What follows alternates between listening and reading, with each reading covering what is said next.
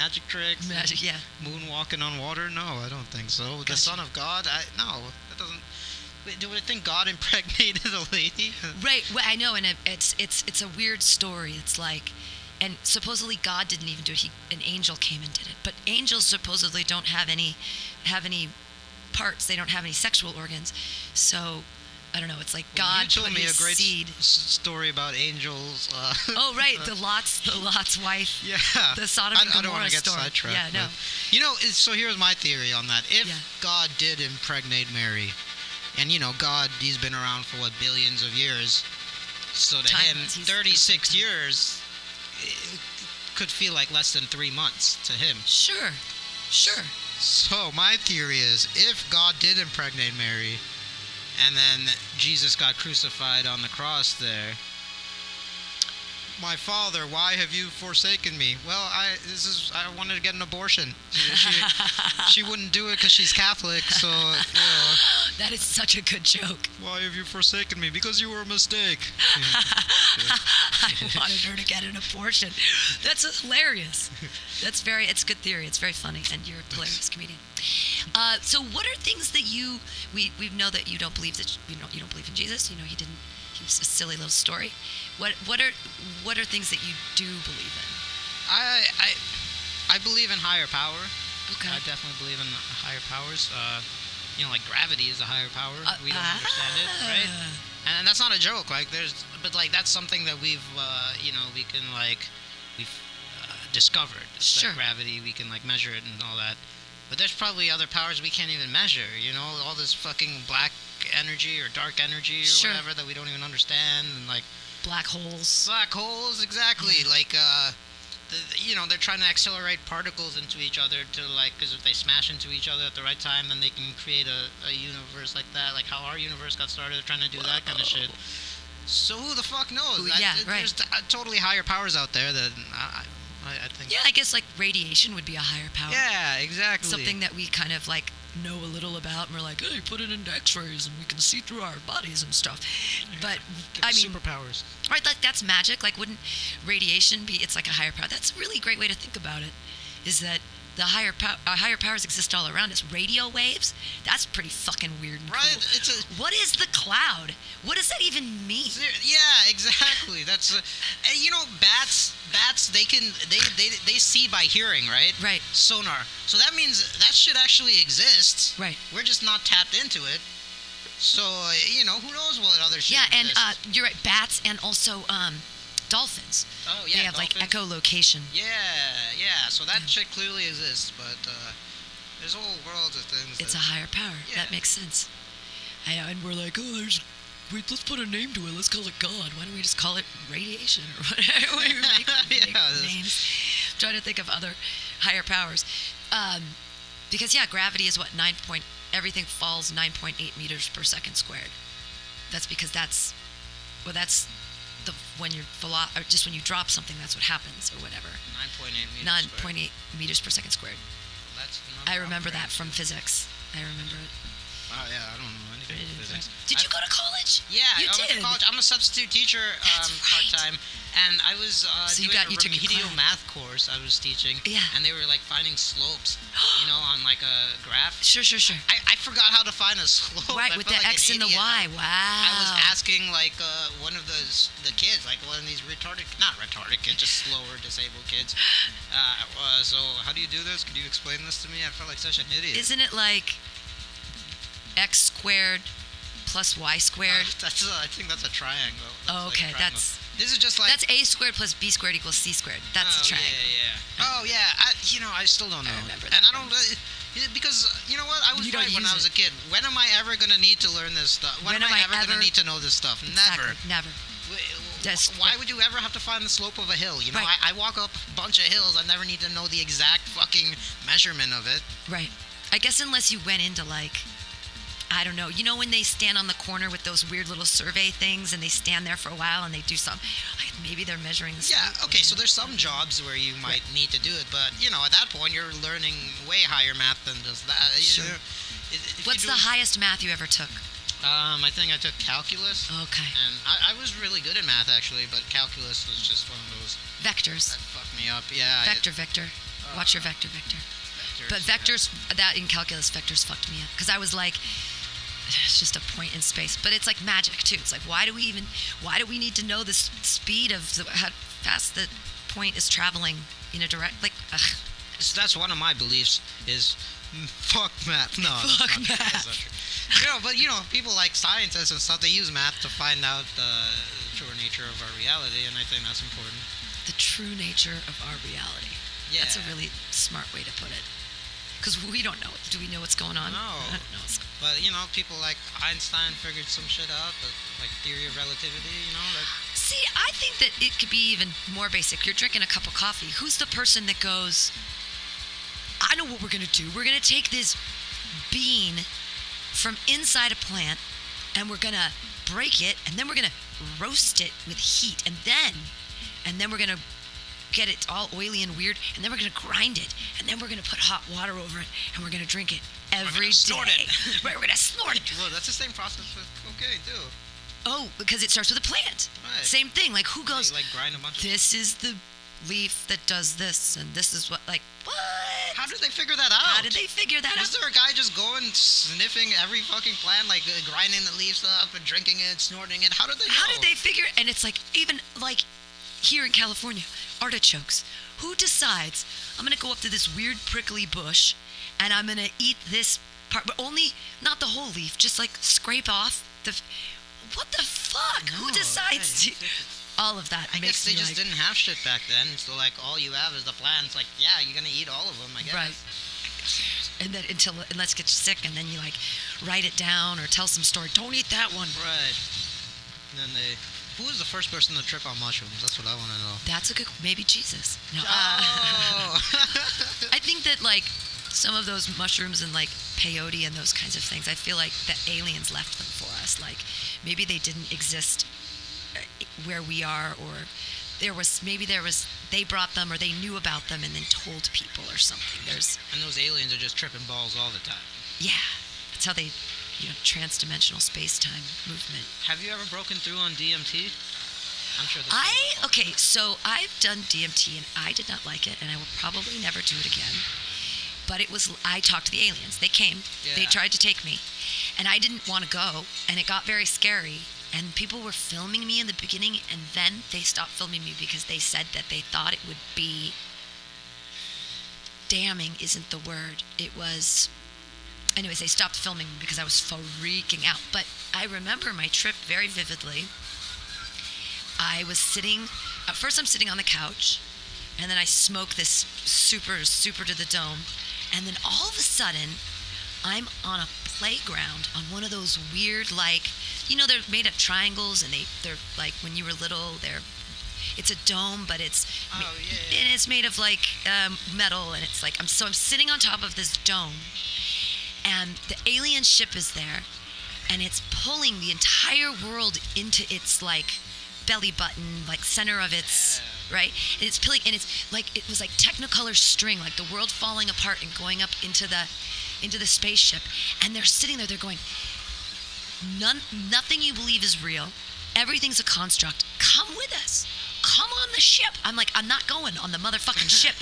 So I'm holding on to like you this. Gotta go with the trip? I did not go. So I'm holding on to the metal thing, and like my body is extended toward the air, like up toward, and it's sucking the world. The entire world is being sucked away by the spaceship, and they're like, come on, come with us. Everything's cool. Nothing you believe is real, but it's totally cool. Come with us. Why didn't you go? I did not want to go because I thought I wasn't going to come back. Oh, yeah. Because I thought, like, this is it. They want to kill me. I'm dead. I'm totally not waking up from this. And then all of a sudden, I was just sitting on the couch, and I was like, wait, oh, everything's fine. It'd been like 10 minutes. Yeah, I should have gone. Yeah. And I was like, oh, and I was right back in the room with everybody, and I was like, oh, hey, everything's good. And they were like, oh, Pam, you were crying. You were on the ground. I broke the top of the toilet. Like, I crawled into the bathroom, and I, like, ripped the top of the toilet off the seat and broke it. I broke a fan. Like, I was, like... You're trying to hold on. I was trying to hold on. So I don't believe in DMT. I did not like it. What is you've enjoyed it very much? Well, yeah. So like, I think what you're talking about is you go into a different dimension, right? Yeah. And like, so my whole thing is that dimension there all the time, or is it just in my head? I think it's there all the time. I'm just not tapping into it. Right. You know. So I smoked So this was the one time I broke through. I was in like Dolores Park. Yeah. And just this group of hippies. Am I not talking in the mic? You're right? Good, you're good, yeah. And then that's better though when you're there. Okay. And then this group of hippies had some, and I bought it. You know, I paid the money for it, and they smoked it. They helped me smoke it. You know, they guided me through it. Right. And then I'm like, just, you know, fractals. The trees look like it's paper mache and all that. And then the girl who sold it to me goes, now reach into your pocket, pull out your wallet, and I was doing all that.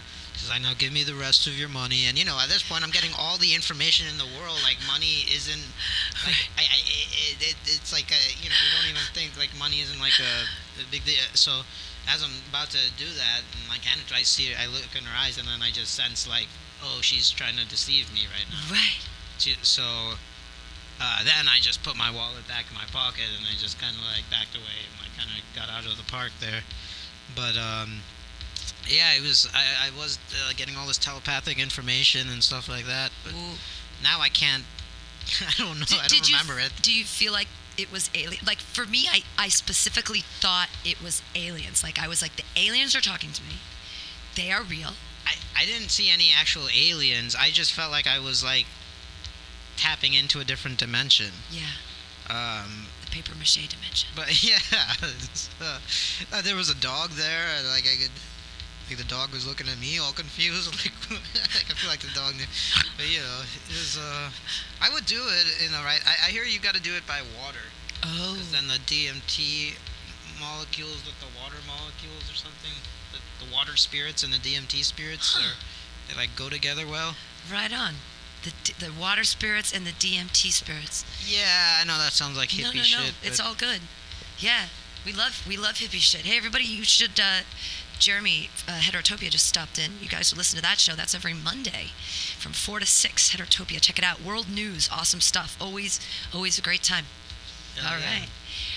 We are back. We're here with Keith D on Some Call Me Tim, talking about DMT. We believes in other dimensions. The other dimension is there all the time. We just don't tap into it. I think that's I think so too. I mean, I really don't know, but I feel like it is because, you know, that shit, it's real to a lot. Like bats. Like my whole point with bats, I come back to it. It's like they are just seeing by sound. Sure. So that means that's actually there. Right. So, well, and there's that superhero character who is blind, who sees with sound. Oh yeah, Daredevil. Yeah. Except then they put Ben Affleck in it, and I was like, oh, I liked it until Ben Affleck. The TV series is actually pretty good. The second season. You don't strike me as the kind of guy who watches a lot of TV. I never watched or read all those comic books. Never did that. But I recently got into the whole Marvel Cinematic Universe. Ah. But yeah, besides that, the only TV I watch is like comedies. Okay. So do you watch professional comedians? Do you watch like their specials or anything like that? Some of them I watch. I don't watch every special that comes out because there's so many of them. Yeah. But if I'm like already a fan, I'll watch their new special. But I'll just watch like the TV comedies or like the comedy movies and stuff like that. Right. That's one thing I really believe in is comedy. Comedy? You believe in comedy? You think it's important? I think it's important. I think that's what I got. I just have to get laughs. Like I try to get laughs whenever I can. And also my philosophy, even before I was a comic, my philosophy was fuck them if they can't take a joke. You know? Right. And you weed people out of your life like that. And I think you don't need to be. Not everyone's gonna like me, and most people don't like me. But But they gotta laugh. Yeah, be able to laugh at it. That's probably Sweet Gail calling. Oh, You're not gonna take it. No. You want to talk to Sweet Gail? Yeah, all right. Sweet Gail. I haven't talked to her in a while. Oh, the headphones. Oh, no, it's Martin Roofing. No, it's not Sweet Gail. Sweet Gail's thing says private. That says Martin Roofing. We don't need a roofer. Let's fuck with them. Come on, let's fuck with them. Unless you actually need a roofer. No, but how we? Okay. You won't be able. It'll be weird. You won't be able. They're not. They went away. Good. Thank God. Well, my favorite thing. This is another thing I believe in. Like when creditors call me, I will just fuck with them, and now I think You have credit card debt? You have debt? Yeah, I have debt, but they won't call me anymore because I've just wasted so much of their time. And after 7 years, it just resets, right? Does it? Yeah. So, No. but what you have to do is when they call you, you can't admit it's you. When they're like, "Hi, this is Pam Benjamin," you can't say it's you. You don't have to say it's not me. I couldn't answer the phone. This is Pam. That's how I always answer the phone. Right. You also have to change your voicemail message. Wow. But that's the thing I didn't know because I would live to fuck with these people. They call me, and the only way you can really keep them on the phone is if you admit it's you. Right, because otherwise they want it. Otherwise they'll try to hang up and stuff. But like I knew exactly. So I. Who did you learn this trick from? Did you read it in a book? No, I just figured it out after they kept calling me. And basically, a credit score is an imaginary fucking number, all right? It's not a real physical thing. It's an imaginary fucking number. I don't believe in credit scores. So you're not going to threaten me. They threaten me, we'll fucking ruin your credit score. Go for it. I'm going for the world's lowest credit score. And I'd be like, how do you people sleep at night? Your whole job is to get money from poor people. You fucking rich corporations. You just going off. Yeah. Because I love that, a confrontation where there's no risk of physical altercation, and they totally deserve it. Their job. I don't give a fuck. I have to feed my family. Well, how about you do something that actually helps society instead of stealing money from poor people? Yeah. Fucking douchebag. So I don't. Yeah. Yeah, no, I agree. Because that's the thing. If you have a credit card, that means you don't have the cash to pay for something, which means you're poor. But it's not all. I never had a credit card in my life, and I probably never will because my credit score is so low. But well, they'll give you a credit card. They just give you like a 18 or 19% interest rate monthly combinant. So when you have a low credit score, you can get lower interest because they know you'll pay it back. But otherwise, they keep you at a really high interest rate so that you'll pay it off every month, and they try to scare you, but then it just keeps racking and racking and racking and racking. And that's when you say, fuck you, and then don't talk to them for 7 years. Right. But my stuff wasn't even credit card debt. It was like, there was a hospital thing. There was a that should be forgiven. That's not fair. I think hospital debt can fuck with your credit score, but the creditors would still call me for the hospital debt. Sure, of course. And then there was shit for like unpaid, trains or whatever, unpaid tolls and stuff. Oh. Yeah. They come after you for that? Yeah, well, that's when because I looked at my actual credit report and most of it was stemmed from those kind of things. Yeah. Wow. Yeah, it was never like I fucked over somebody real. I never like didn't pay my landlord or something like that. Right. No, it was like all this other shit that basically fucking over the government. You know? Yeah. Yeah, it's like unpaid parking tickets. Right, unpaid parking tickets. I don't fucking pay for a train. Why? The fucking train's late most of the time. I'm gonna pay for that. Yeah, you taught me the trick about when you're coming from Oakland, you can go down. You take the elevator down to Muni and then just go up and out. Yeah. There's a lot of stations. That's great. The Balboa station is one of them that's for BART, right? Right. Well, yeah, you can get out of paying for it because you don't even have to go through the turnstiles because you just go down to just Muni take the elevator. and then you go out and not all the stations are like that. Not all the stations like that, no. And sometimes the elevator doesn't work. Yeah. That happens all the time. But Muni, if you're out there and listening, you can also follow me on Instagram at RealKeith30. I got a lot of videos of me fucking with these Muni cops. Oh, because they have no power. They have no authority. Are they trying to give you a ticket and you give them a fake name? Yeah. You're like, I don't have an ID. I go, they go, one of these videos, you can see it on Instagram at RealKeith30. They go, let me see your ticket, please. And I'm filming this while they're doing it. I'm like, oh, my ticket? He goes, yes. I go, I got your ticket right here. And I just give him the middle finger. I flip him off. And then I go back to his face. It's fucking great. At RealKeith30, that's like my proudest thing. That's awesome. I have like multiple videos of it. But did they didn't give you a ticket? You were like, fuck you. They have no power. They can't physically restrain you. So basically, if you want to stick around and fuck with them, because like I said, I love confrontations with people with there's no physical chance of physical. I guess in that case there is a chance of, but they're not going to risk their job just because I'm pissing them off so much. And, but when they try to write you a ticket, what do? Rip it up and say fuck you? Well, if you don't want to fuck with them, you can just walk away. Just walk. No, let me see your ID. Don't have one. Well, what's your name? You can just walk away. But if you do want to fuck with them, and this was my last. Oh man, I'm so fucking bummed about this. I just wanted to get this ticket, So let me see your ID. I don't have one. All right, what's your name? All right, first name Goph, Goph. She writes that down. Last name Uckerself, Uckerself. She actually writes that down. This is so stupid. She wrote down my name was Go Fuck Herself. I just wanted that ticket so bad. So after she wrote that, I was like, oh, this is my dream. So I'm just like trying to rush the process. I'm like, all right, give me the ticket now. She's like, don't tell me how to do my job. I'm like, I'm just trying to help you do your job better, all right? And then she's like, oh, what's your address? And I got too cocky, Pam. I got too cocky, and I go, oh, my address, 123 Fake Street. And at that point, she stopped writing it, and she wouldn't give me the ticket. Fuck. I know. I should have been more clever. I should have been like 69420 Fugazi Lane or something like that. Yeah.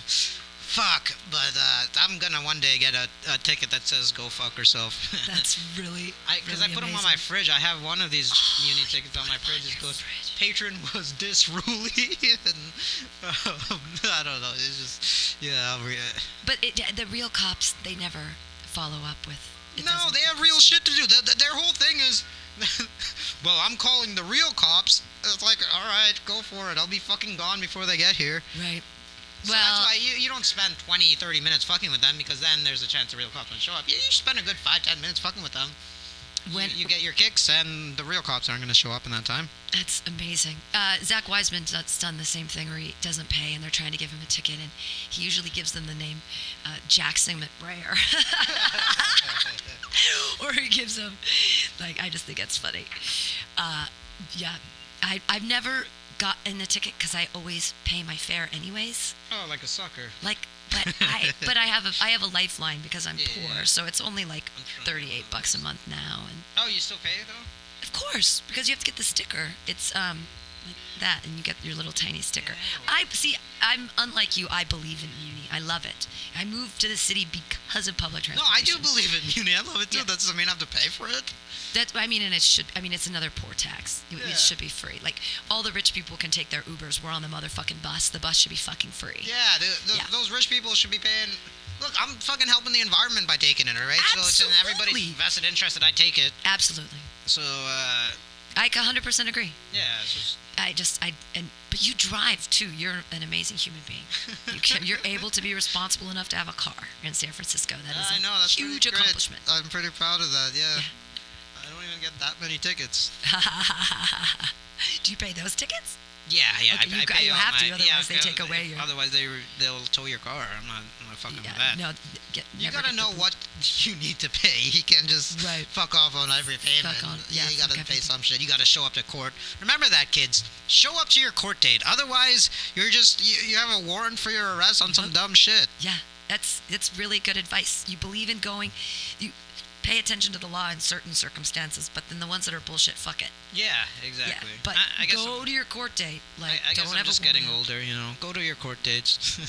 Yeah. Do your community service hours. Your community service hours. Get it done. Well, and that's why there was a warrant. I still can't go to Santa Maria County because that's where I got my DUI, and I turned in. I had 50 hours of community service, and I did it with Planned Parenthood, and I gave away dental dams during the gay pride thing.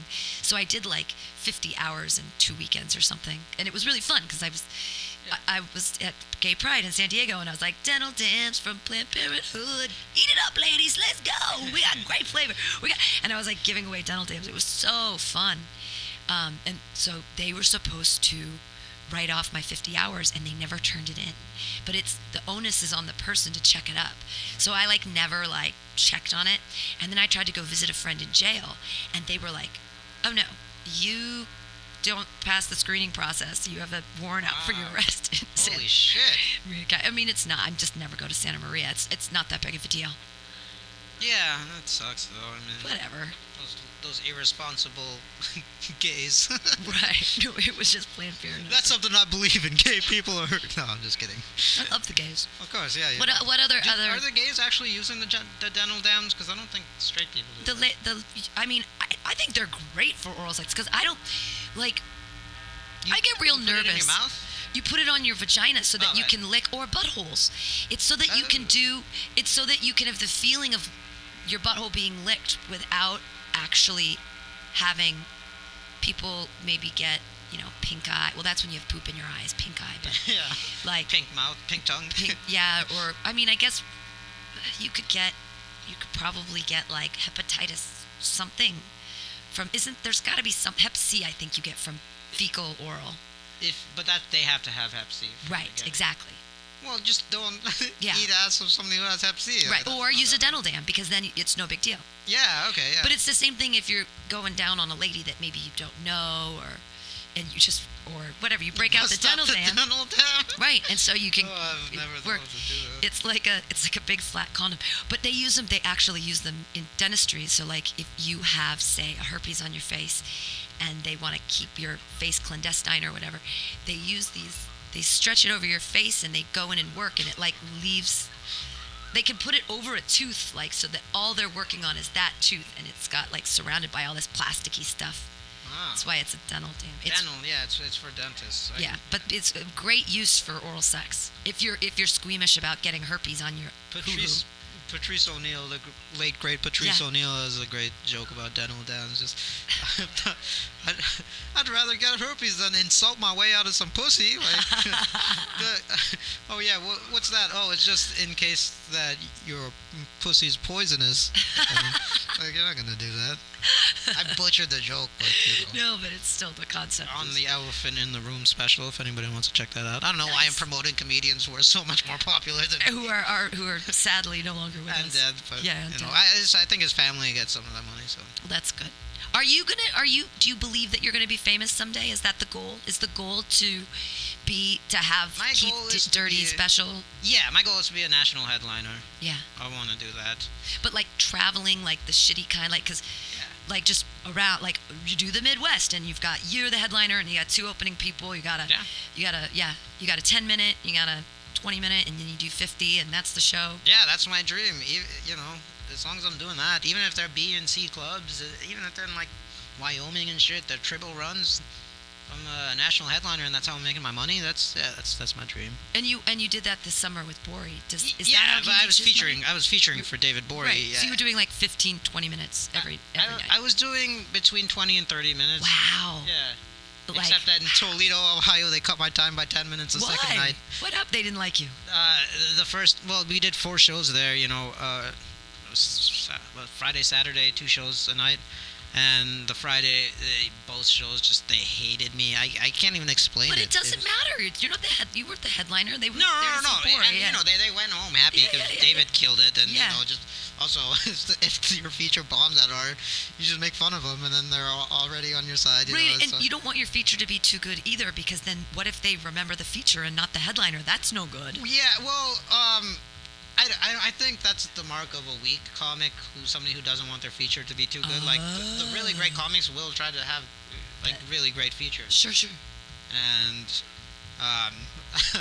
and I don't think David picked me because I'm a weak feature. I think, we're good friends. Yeah. He knows I do a good... the other show... I'm just talking about this one, Toledo, Ohio... Well, 4 shows in Toledo, just because nobody wants to hear about the time you killed in, like, Syracuse. Right. Peoria. Yeah, nobody cares. I murdered in Peoria. They want to hear about how you just ate shit. That's what's interesting to people. But what was it that you ate shit about? They didn't like your abortion jokes. I'm not gonna keep it. I love that joke. I love it when you close with it too. And then the give it up for whatever you choose is fucking brilliant. Give it up for the troops, no matter what. Well, that was the only time they clapped during my entire set was because they had to, because it's the troops. It's the troops. You force them into it. I even asked because this one guy was yelling, "You're not funny. You suck. Get off the stage." I'm like, "What? At what point did I lose you?" He goes, "From the beginning." Like, I was like, see, they just didn't like me. I guess point in the tour, it was like probably halfway through the tour, I was coming on stage with my prescription sunglasses on, Right. a glass of wine, and then a shot of whiskey or bourbon. Yeah. So I had all these kind of props. I was kind of prop heavy in my act a little bit. So maybe that it's just a weird thing, you know. You see some brown dude with sunglasses and two drink, like it's just a wine and a whiskey, you know. It's just like maybe it just like puts the audience. Those kind of audiences and those fucking places like Toledo, at the Toledo Funny Bone, great club. I'm not trashing it, but those fucking audience members who show up. It's not even in Toledo. It's in a suburb just outside of Toledo. What's it called? I don't fucking remember, but it's like. So anyway, you don't believe in Ohio. They want to see a brown comic come up and be like, well, you know, my foreign parent sounds like this, kind of a joke. You know what I mean? Right. And then you do the stupid Indian accent. Yeah, they want to see you do like your race material, and I don't have jokes like that.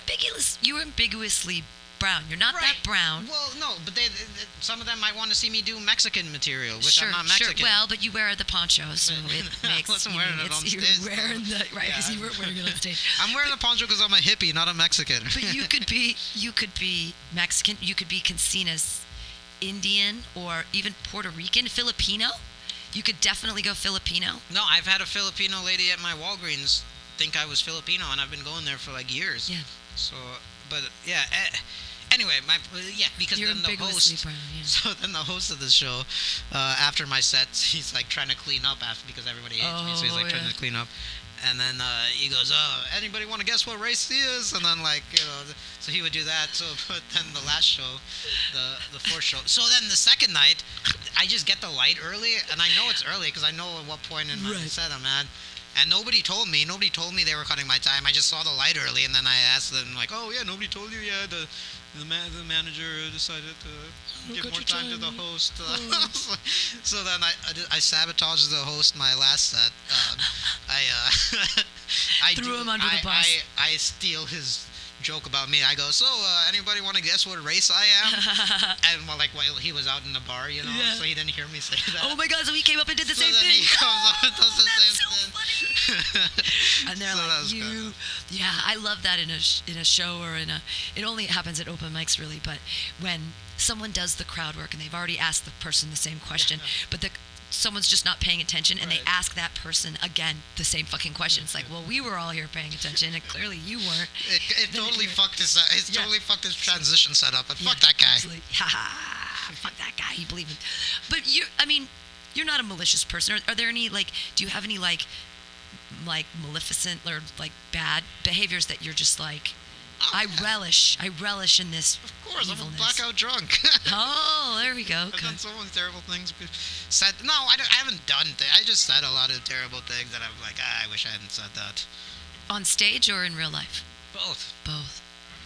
How often? I mean, I'm a blackout drunk too. But the thing, I'm lucky though in that when I black out and when I'm still alive, like I talk to people. I don't remember it, but I don't remember it, but I was awake and I was around. People say that I'm just really happy and smiley, and instead of talking a lot, I just get really quiet and I just sit there and smile, and I'll either like sort of rock a little bit in either a standing way or a sitting way, but I'm very nice. That's a good way to black out. Well, sometimes I'm happy and funny and stuff, but so I'm trying to work a bit out like this.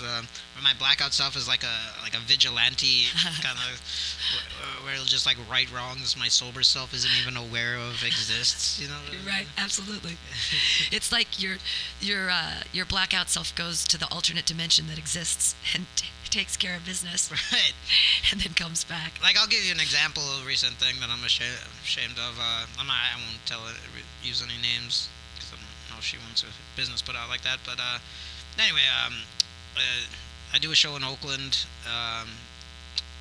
and then there's a comic who's like talking very loudly during my set. Yeah. And I kind of call her out for it on stage, whatever. And my set. Never even think about it after that, right? Sure. Literally never think about it again.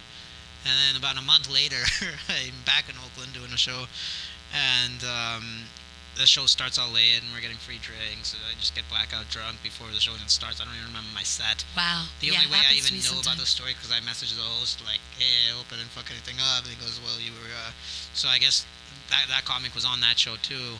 And then I decided I'm gonna get even by like yelling at her during her set and like just being a heckler, just like. I think I called her a cunt or something. Like, just like, yeah, just terrible. Like, that kind of shit, I'm just like, yeah, that's Sure. Well, during a show, I mean, if you're an audience member, whatever. I've yelled. Well, then I had to follow her. Then I was up next. Oh, shit. That's very funny. You sabotaged yourself. Yeah, I guess so, because then the audience already hates me at that point. That was Keith dirtying Keith. It was like yourself. That's righting wrongs to yourself. Right. But, like, literally, like when I heard that, I instantly know, oh, it was because of that incident from there. But, like, I never... So, I don't know. It happens to me a lot that I'll have sets I don't remember. But usually just at open mics. If I'm really booked for a show, I don't usually get too tanked until after. So, yeah. But if it's an open mic and I don't give a fuck, I mean, especially when Brainwash was open, they gave me so much free beer. I was drinking like... When I myself am starting my second pitcher, and I know that I'm going to get through it at the end of the night, if I don't perform before that first pitcher is done, I'm fucked. Like, there's nothing, I'm not going to remember it. It's like, what's even the point of going up? It's like, did I tell jokes? And I would like wake up in the morning and feel shitty and be like, Jonathan, did I tell jokes last night? That's the worst, and he's like, yeah. I'm like, and he's always way too kind because I'm like, when I'm that wasted, I slur. I just sound dumb. Like I don't even know. I've heard myself like when I've been that drunk and I'm just like, oh God, I try to do jokes and they meander. Yeah, you go back into it and then you go like, I don't know, it's so bad. Like sometimes I just like yell at people in the audience. Like if I'm blacked out, that's why I'm not going to go back to Texas for a long time. Not just because I got arrested at my friend's wedding last time I was in Texas and had to do a bunch of fucking community service and AA meetings. The community service was great. I did it here at MutinyRadio. The community service was amazing. You helped us out so much. Seriously, it was great. Thanks for letting me do that. And you being on Joke Workshop was one of the best joke workshops. And then I had another guest, Eric Escobar, out of LA, and he was amazing too. He took notes. He took it seriously like you did. And it changes. For people are like, whoa. And having just another perspective that isn't one of the usual people is huge. So you were like... Oh, thanks. Yeah, that was fun. Giving back to able to give back to your fellow comedians. Because I was court ordered to, but it still feels good. But anyway, what was my point? You were saying you're not going to go back to Texas because also the day before the wedding, I got like off the plane. It was like a 10 p.m. show at the Velveeta Room, which is like a nice like small comedy club there. And I had like a 10 p.m. set, but I was just drinking on the plane, when I got there, and then. Blacked out, don't remember that set. But I asked my friend who was there, he was like, yeah, you were just kind of yelling the audience. And then I messaged the booker like, hey man, sorry if I fucked up that show. And then he just didn't get back to me. So I was like, alright, well, I'm not going back to Texas for a little while. Yeah, but was it in Austin? No. Yeah, it was in Austin. Yeah. I guess they have a pretty cool comedy scene out there. They do. Yeah. That's unfortunate because I go there like every year or every other year. Just don't go back to Texas. Well, and you believe in Sobertober. You do that every year. Sober October, yeah. I couldn't do it this last October, but I had too much like drinking things I had to be drinking for. Right. In this last October, but yeah, I try to do that every year. Just take a month off of drinking. I was trying to apply marijuana smoking to it. Yeah, marijuana's the best. I could never stop smoking marijuana. I know. That's the thing. People say, "Oh, weed isn't addictive." Yeah, it is. Try not smoking. Yeah. Try not smoking for a day. Why would I want to? The life would be so boring and pale, just lackluster. So my thing is, I just want a different perspective at this point because, like, I've, since I was 17, been smoking weed pretty much every day. Yeah. Unless there were periods where I had to be clean for drug tests or whatever. Sure.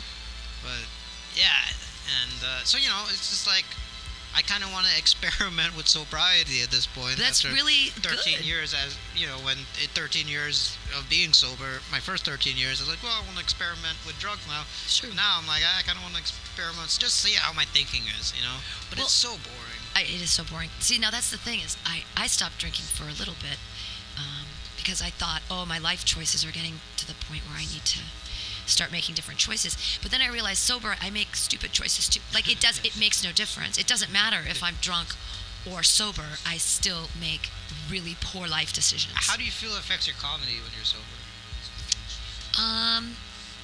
So I don't think I ever do it completely sober. I usually have at least one beer. I try not to have more than 3 beers if I'm going to perform. If I have 1 to 3, it's the sweet spot. It's the same thing like playing pool, right? If I have 1 to 3 beers, I can play pool. Totally. But if I have more than 3, I can't even see I don't even know what game we're playing. Do you know what I mean? Yeah. So it's the same thing with comedy. Like, I'm never, like, I've been blackout on stage, and I know that's detrimental. But if I have 1 to 3 beers, sometimes I'm better because I'm a little looser. You're into your material more. Yeah, and I'm feeling more with the audience. Like exactly. I'm vibing more with them, and I'm thinking about them, and I already know. Like I feel comfortable enough in my material that I can be engaged with the audience. So I think that's the difference. When I'm completely sober, I think I'm a little bit more like tight-fisted, but it's more like tap dancing and performing. Do you know what I mean? It's more like I'm doing a script and you can tell. It's like these are and my jokes are a script, and I say them the same way, and they're written in a specific way, a lot of them, and that's just the way they're performed. Yeah. But the difference is when you can like George Carlin it and make it seem fresh, even though you've said that script 1,000 times, Totally. But you still make it fresh. That's where alcohol helps. That's where alcohol helps because it's like I know the script, but it's still like, what's gonna happen? It's almost like I'm thinking as fast as it would be if it was natural for me to say those things.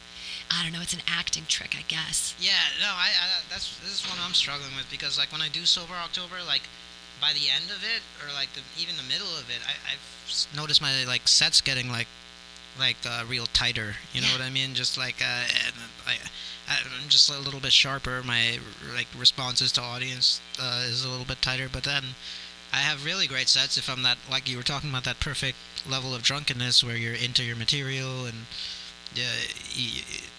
old jokes are still funny to you. Right. Yeah. It's what this is a cab. Why are you driving a cab? yeah. That's more. Any drinking joke is more believable. Yeah. I want to do a show. It's called Carlos Mencio's Jokey, where people in the audience can actually do sets like from Dane Cook or fucking Bill Cosby or whatever. Yeah. But the comedians that are booked, you write out your set for someone else. Oh. So then you'd switch material and read basically you just have to write out all your jokes. Right. And they just read them. And I'd give people a couple days ahead of time, so if they wanted to practice it, they could. There are some people who I wouldn't even need to read their script. I could just do their... Right, I feel the same way. I know a lot of people's jokes, yeah. I've seen them so many times. Yeah. I mean, I haven't even seen Holmgren in forever, and I can still do his cat eating the face joke. I feel like I could do a 10-minute Holmgren set. See? Yeah. That would be a good switch. I think I could do a Luke Lockfeld set, I could do a Luke Lockfeld set, the way they're rubbing their hands together. Yeah. I wanted to do a set for Tony Sparks' birthday or something where I did one joke from all the comedians I knew just from memory. So my set was like an homage to everybody, but I never did it. I should have. That would have been cool. Whatever. It would have been a lot of work too, though. I know, it would have been a lot of work. I got to do a roast show. Ooh. Yeah, I have to roast Samantha Gilwade, who I like. You know, so it's gonna be hard, like, because we don't really like make fun of kids. Doesn't she have kids? Yeah. Make fun of her being a mom. Yeah. Mom jokes. Well, I mean, and you can even make fun of her in a fun and a sexy way. Like, talk about she's you're making fun of her 'cause she's like too hot to be a mom or too hot to be a comedian or something. It'd be like, it's like you're making fun of them, but you're making fun of them in a way that's also complimentary. That sounds so sexist. You know what I mean? That's what's funny about it too. Like, look at you, feminist, talking about dicks in your mouth, or whatever. I don't know. You could. It's a roast, so you get to be you get to be mean and nice at the same time. I mean, even the concept of being roasted. Who chooses to be roasted? Like, I can't even think of like. I don't know. It's funny. I mean, I think you being roasted would be hilarious. Well, she has to roast me. So I see. So it's like a show like that where... Right. Everybody... And there's like a drunk and stone theme to it, so I have to be drunk roasting, which actually might help. Yeah, absolutely. And she has to be stone roasting, so I guess at some point I'm also got to roast stoners. Wow. I think that's how that works. I don't know. I don't understand roast battles very well. I don't. But yeah, I gotta... Being mean, stuff like that. So, what else do you believe in besides comedy? Make somebody laugh every day. Well, yeah, if Jesus. I can, Especially not a muni cop. They never laugh. They never laugh. Flip them off. Yeah, fuck the muni cops. They have no authority. That's something I strongly believe in. Yeah. Let's see. In terms of, I feel like free time is more important than money. Ooh, that's something I'm a big believer in. A lot of people choose money over free time. I'd rather have more free time because so here's the thing. I'm good at entertaining myself. I believe people should get good at entertaining themselves. Yeah. Because where it doesn't take money, to like keep yourself entertained. So sure. like. You don't necessarily have to have cable TV right. or go to a movie or something. Maybe you have a guitar or something and you play that. Or you have some kind of thing where you can create the entertainment. Sure. And some strong believer in that. But wait, what? Yeah, we want to tip. You have a free time. Free time is more important than money. So then, if you can entertain yourself, what do you? You can just entertain yourself in all the free time you have. You don't need a bunch of money to be spending on shit to entertain you. Why else do people work? After you cover your food and your housing, it's all just for entertainment. Right. So if you can cut that down by entertaining yourself, then you don't need to work as much. I use food as entertainment. I mean, so it's like, ooh, I'm eating something special. Yeah. And I sandwiches are the best. Food stamp sandwich. Where's your go-to food stamp place? It is Gus's on 17th and Harrison. Makes a great sandwich for $7.49. Oh, wow. Really great sandwich. And if you get them on Tuesdays, it's double stamp day. Ooh. And when you get 8 stamps, you get a free Sammy. Oh, that sounds good. Yeah, and then it could be hot. So I only have cold food stamps. Oh, you gotta get the hot food stamps. I can't. I have a kitchen. Well, you don't have to admit that on the radio, that's just for the radio talk. But if maybe your stove doesn't work, maybe you don't have a refrigerator that can plug in because your electricity is messed up. Right, I see. Yeah, I like this way of thinking. All of these because if you get hot food, it opens up to so many great places. Like there's this place on Geary and Hyde. Mm-hmm. That's right around the corner from my house. It's called Los Hermanos. Have you ever heard of it? Los Hermanos. Is it in the right next to that Domino's? It's in the it's a store. Yes. And it's also a Mexican food thing. It's it's delicious. They have great burritos. Yeah, it's incredible. I love their quesadillas, and you can get it in different wraps, So you can get your quesadilla in a Chipotle wrap, and it's incredible. Los Hermanos, 468 Geary Street. If you're in San Francisco, check it out. Tip them well. It's really good. But they accept hot foods. I don't have it anymore. I don't get hot food stamps anymore. But yeah, they accept hot food. Oh, God, I love my food stamps. It is. And then there's this place in Bayshore. It's a New Orleans style place. Ooh. It's called Queens, Louisiana. Ooh. And it is better than some restaurants I've been to in New Orleans. Wow. Not all of them, but it's better than some that I've been to for sure. Sweet. Yeah. All the special weird tips. Yeah. I wanted to write a food be like a food stamp food critic. That is a great idea. For Broadcast Stewart's website or something. Oh my God, that's such a good idea. Yeah, I thought that was very good. That's really funny. You should. That's a really good idea. I should pitch that to him, huh? You should. That's really, really funny. Yeah. But now I'll feel like a fraud because I'm not on food stamps anymore, right? I get Social everyone's Security. a fraud. Come on.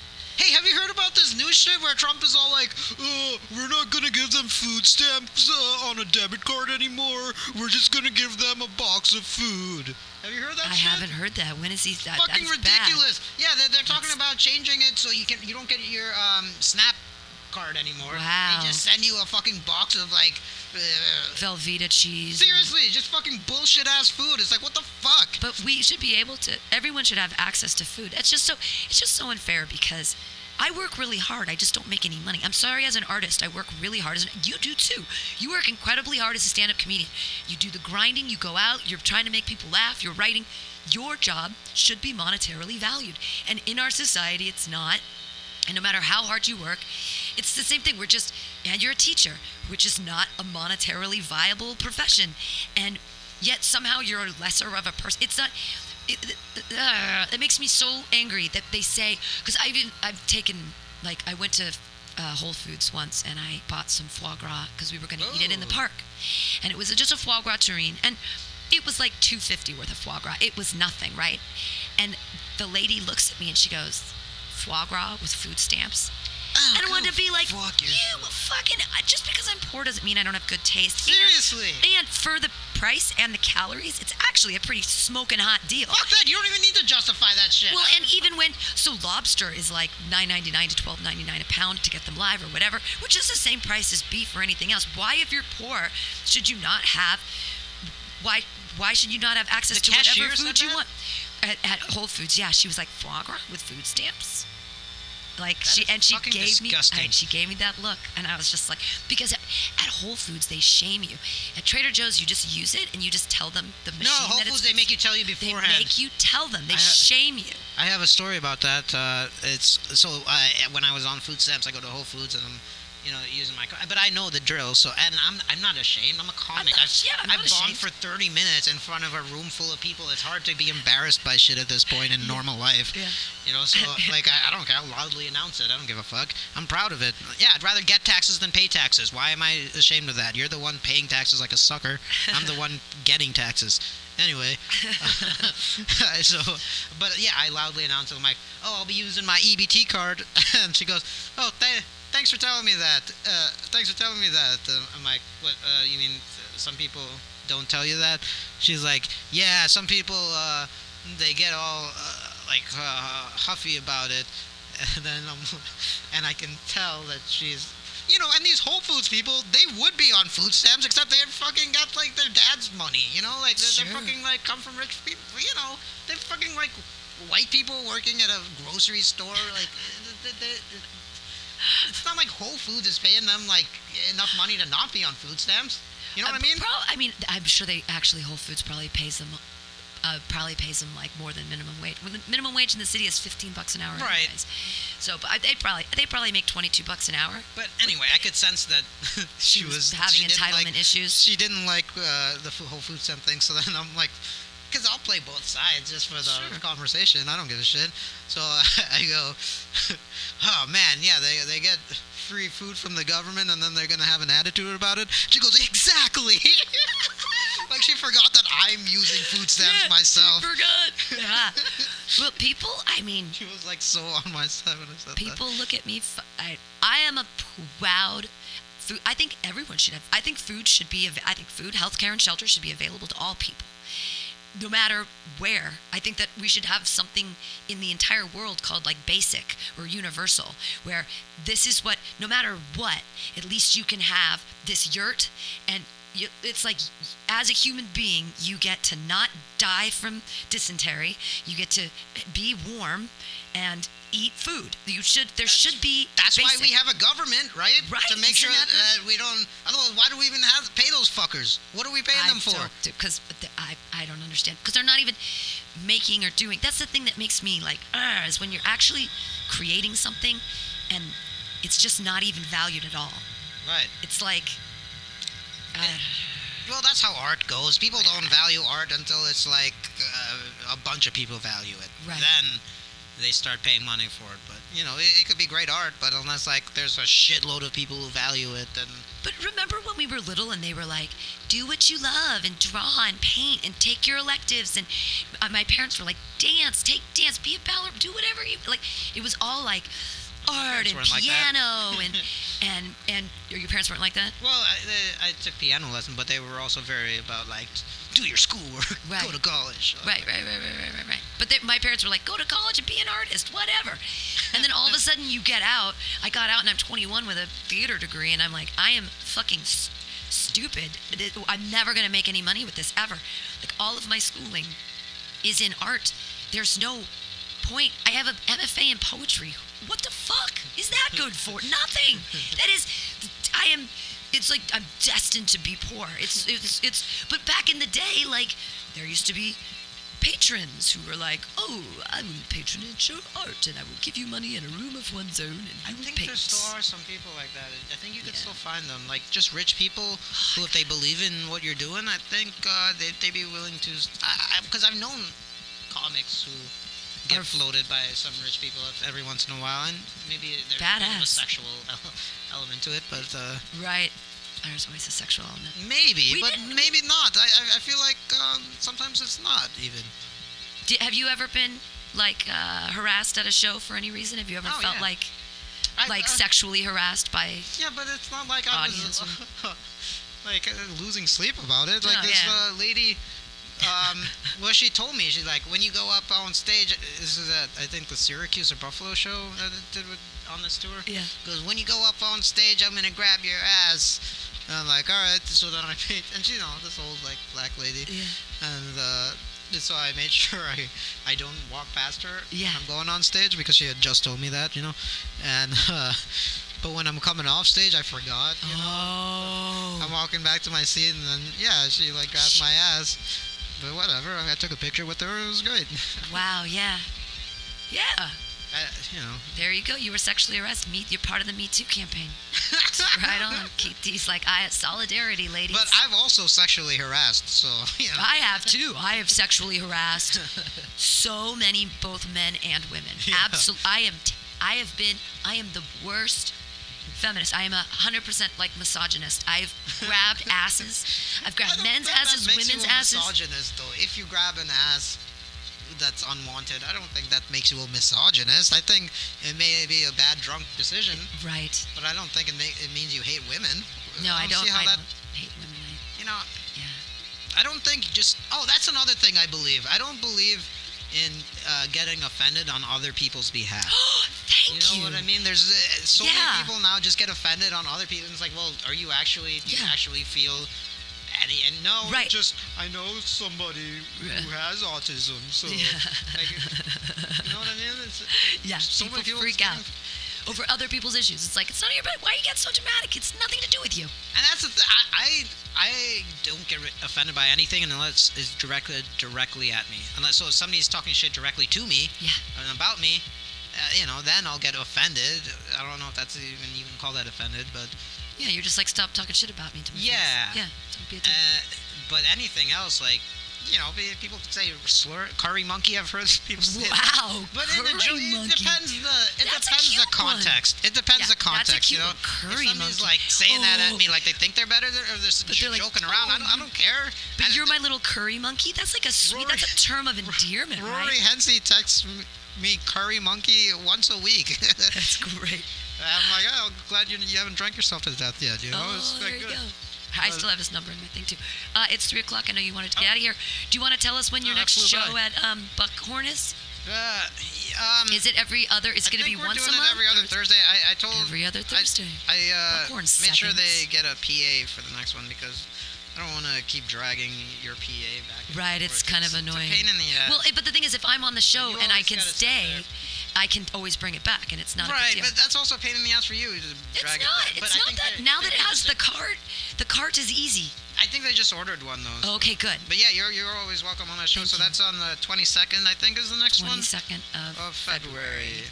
Buckhorn is you go to take the BART to the Montgomery, come up, and it's right there on Market Street, Market and 2nd, Market and Montgomery. Right off that Go check BART it out. Stop. And they have really good beer. They have really good beer selection, and their onion rings are awesome. Their food is totally overpriced, so if you're a comic, you only get an appetizer, which is already in the green room. Anytime you order food, you're not going to get a discount on it. Because we had a comic last time who kind of pulled a dine and dash. I thought maybe he thought they just got the food. Oh. So I ended up having, I invited him there and stuff, so I ended up covering it. I left with a $50 fucking bar tab by the end of it. Yeah. So basically, we can talk about this. Yeah, we'll talk about it later. Hey, everybody. Thanks so much for joining us on Some Call Me Tim. This has been Keith D. Keith Dirty. Go check him out at Real Keith Dirty on Twitter, Snapchat, Instagram. Check him out fucking with the MTA people. Yeah. Hilariously. And then follow him on the Facebooks and see where all his shows are. He does a lot of stuff. Milk Bar, you're Sylvan, you got all this. Milk Bar, I got a podcast on iTunes called Road Rage with Keith D. Road Rage. There's 6 episodes. It's a good podcast. Cool. Sweet. Thanks for being here, Keith D. Everybody, bye.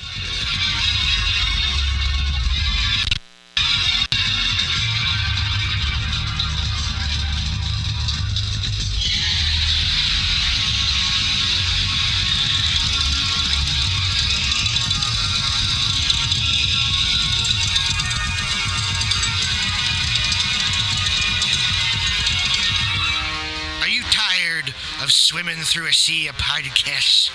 Are ye on a raft without a paddle? Well, gather around me, sea dogs, and get aboard me pirate ship as we set sail for the seas of MutinyRadio.fm. From there, you can captain your own pirate ship as you sail through over 44 different shows for all of your listening pleasures.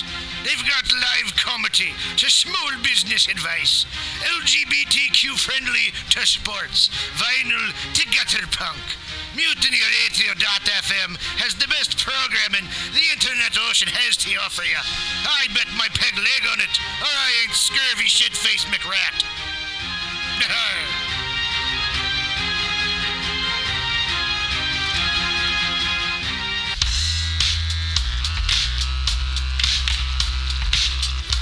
Hey everybody, listen to the Weekly Review with Roman every Friday from noon to 2 p.m. This is an unapologetically anti-capitalist program. We interview community organizers, activists, and artists. We talk about ways you can take action right now. So listen in to the Weekly Review every Friday from noon to 2 p.m.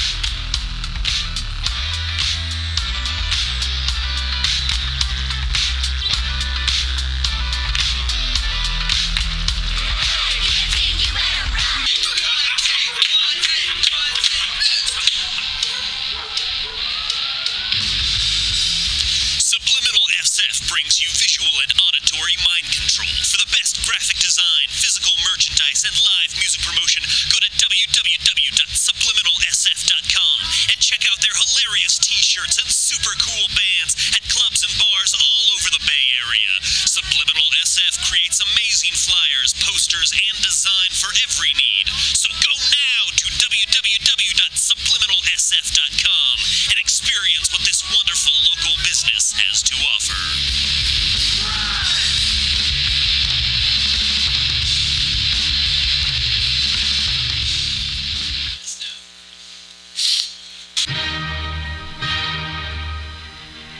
Good evening there, my friends here at MutinyRadio.fm. Chester Cashcock here, and giving you my love and regard as well as movies over there. And I just wanted to let you guys know that anytime I go swimming in my vault of rare coins and piles of filthy cash, I can't help but listen to Pamtastic's Comedy Clubhouse every Friday from 8 to 10 p.m. I mean, if anyone who knows anything about comedy knows that Pamtastic's books the best of San Francisco and beyond's underground comics. It's a great showcase, and they have a fun time at Pamtastic's deep in the Mission District, where you can laugh off your tushy for a mere $5 every Friday to 10 p.m. And I laugh because $5, I mean, that's what I use to wipe my tushy with. So to laugh it off for a mere $5 is indubitious. But if you can't make it to Mutiny Radio, well, don't even worry. Don't fret at all. You can simply download the podcast post-show and giggle in the comfort of anywhere, like your Aspen summer home on the mountain ridge with the kayak feeling. So all you got to do is just go to podcastics.pcrcollective.org/comedyclubhouse, or you can listen live live every Friday from 8 to 10 p.m. as your host Pam Benjamin brings you the best comedy from San Francisco and beyond the universe. And what's better than the universe? It's a cash cock, honey. Yeah.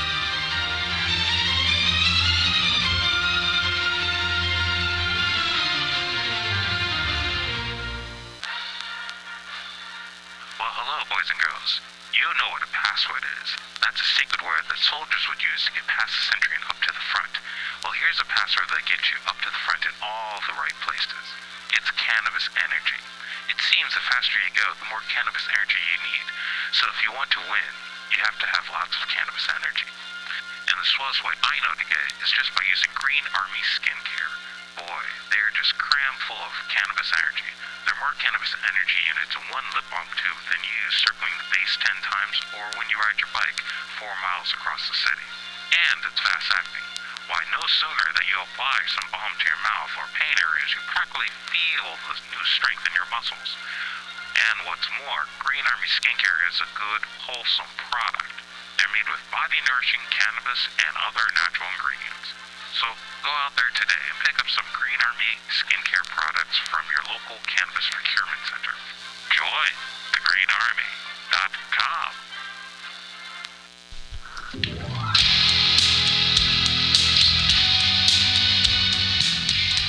Hey, ladies and gentlemen, we'd like to invite you down to Bender's Bar and Grill in the heart of the Mission District in San Francisco at 806 South Van Ness. We've got great food by our kitchen counter offer: burgers, tater tots, tachos, corn dogs, all sorts of good stuff like that. They're open from opening until 11 p.m. most days of the week, except Saturday. Every Saturday night, we've got live rock and roll, some of the best local bands in San Francisco and touring acts as well. Come on down, 10 p.m., rock and roll, only night of the week. We have a $5 cover charge, always $5 for live rock and roll. We're open from 4 p.m. until 2 a.m., Monday through Thursday, Friday, Saturday, Sunday, 2 to 2. Come on down, have some drinks with us. We've got Whiskey Wednesday, Tequila Tuesday, and we've always got the Steve McQueen special, a shot of Bullet Bourbon and a can of California Lager for $8.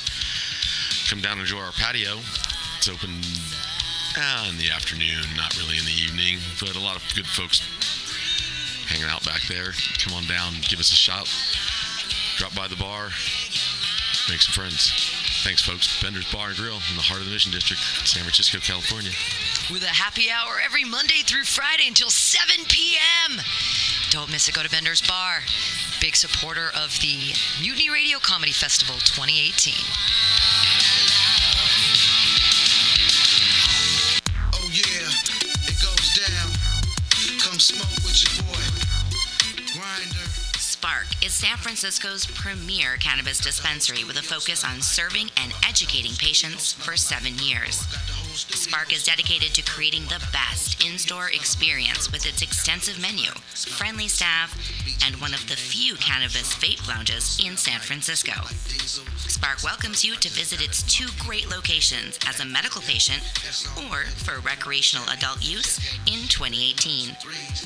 Spark is located at 1256 Mission Street between 8th and 9th and at 473 Haight Street at Fillmore.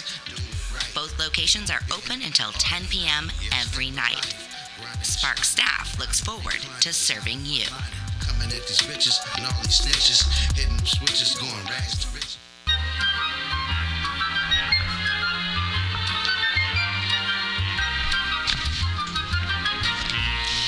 Rainbow Grocery, a worker-owned and operated food cooperative located at 1745 Folsom Street in the Mission District of San Francisco. Let's hear what locals have to say about Rainbow Grocery. Their bulk section is dope AF. I love their variety of cheese and home decor. All right, everybody. Thank you for listening to Some Call Me Tim. That was Keith Dirty. That was a lot of fun. I am going to make a commercial for the Roxy, which is an amazing resource, local, cool resource in the Mission. It is a 501c3 now. We're going to have a new partnership with them. Exciting stuff.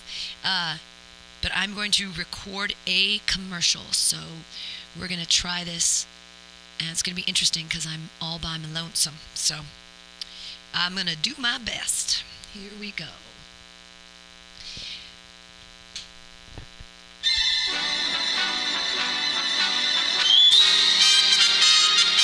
The Roxy Theater is San Francisco's favorite non-profit art house cinema, bringing you the best, coolest, weirdest, most thought-provoking movies of the past, present, and future. Hands down, there is no better way to get your film fix than at this legendary historic theater. Visit www.roxy.com today for showtimes and tickets.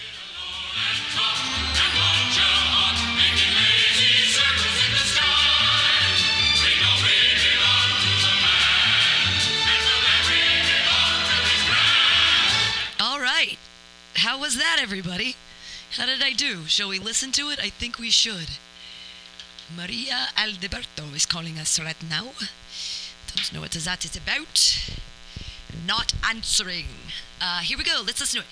I think that was pretty good for a one. One take, Benjamin. That's what they call me. That's what they call me. One take, Benjamin. Here we go. Listening back.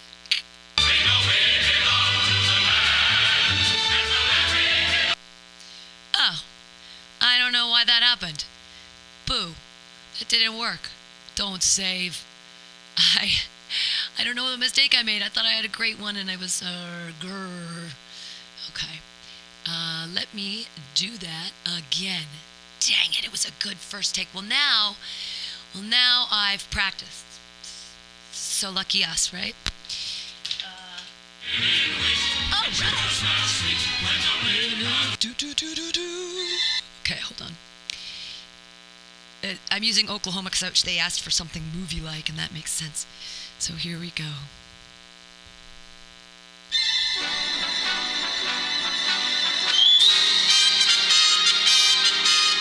The Roxy Theater is San Francisco's favorite non-profit art house cinema, bringing you the best, coolest, weirdest, most thought-provoking movies of the past, present, and future. Hands down, there is no better way to get your film fix than at this legendary historic theater.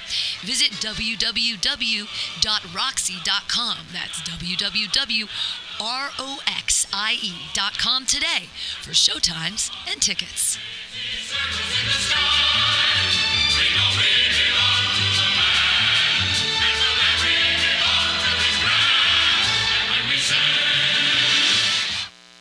All right, everybody. How'd I do on that one? Let's listen.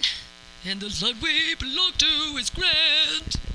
Boop, boop, boop. Boop, boop, boop. Okay. Here we go, everybody.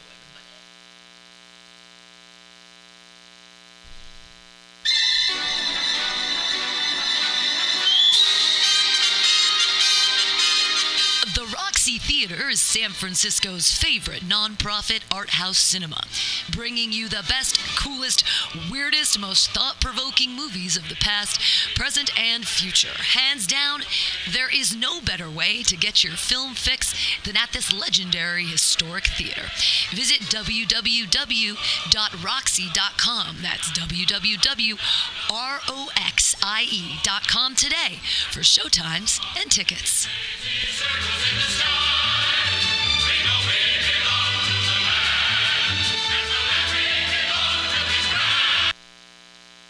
All right, that's fine with me. I'm going to fade it out at the end. And yippee, yippee, skippy, everybody.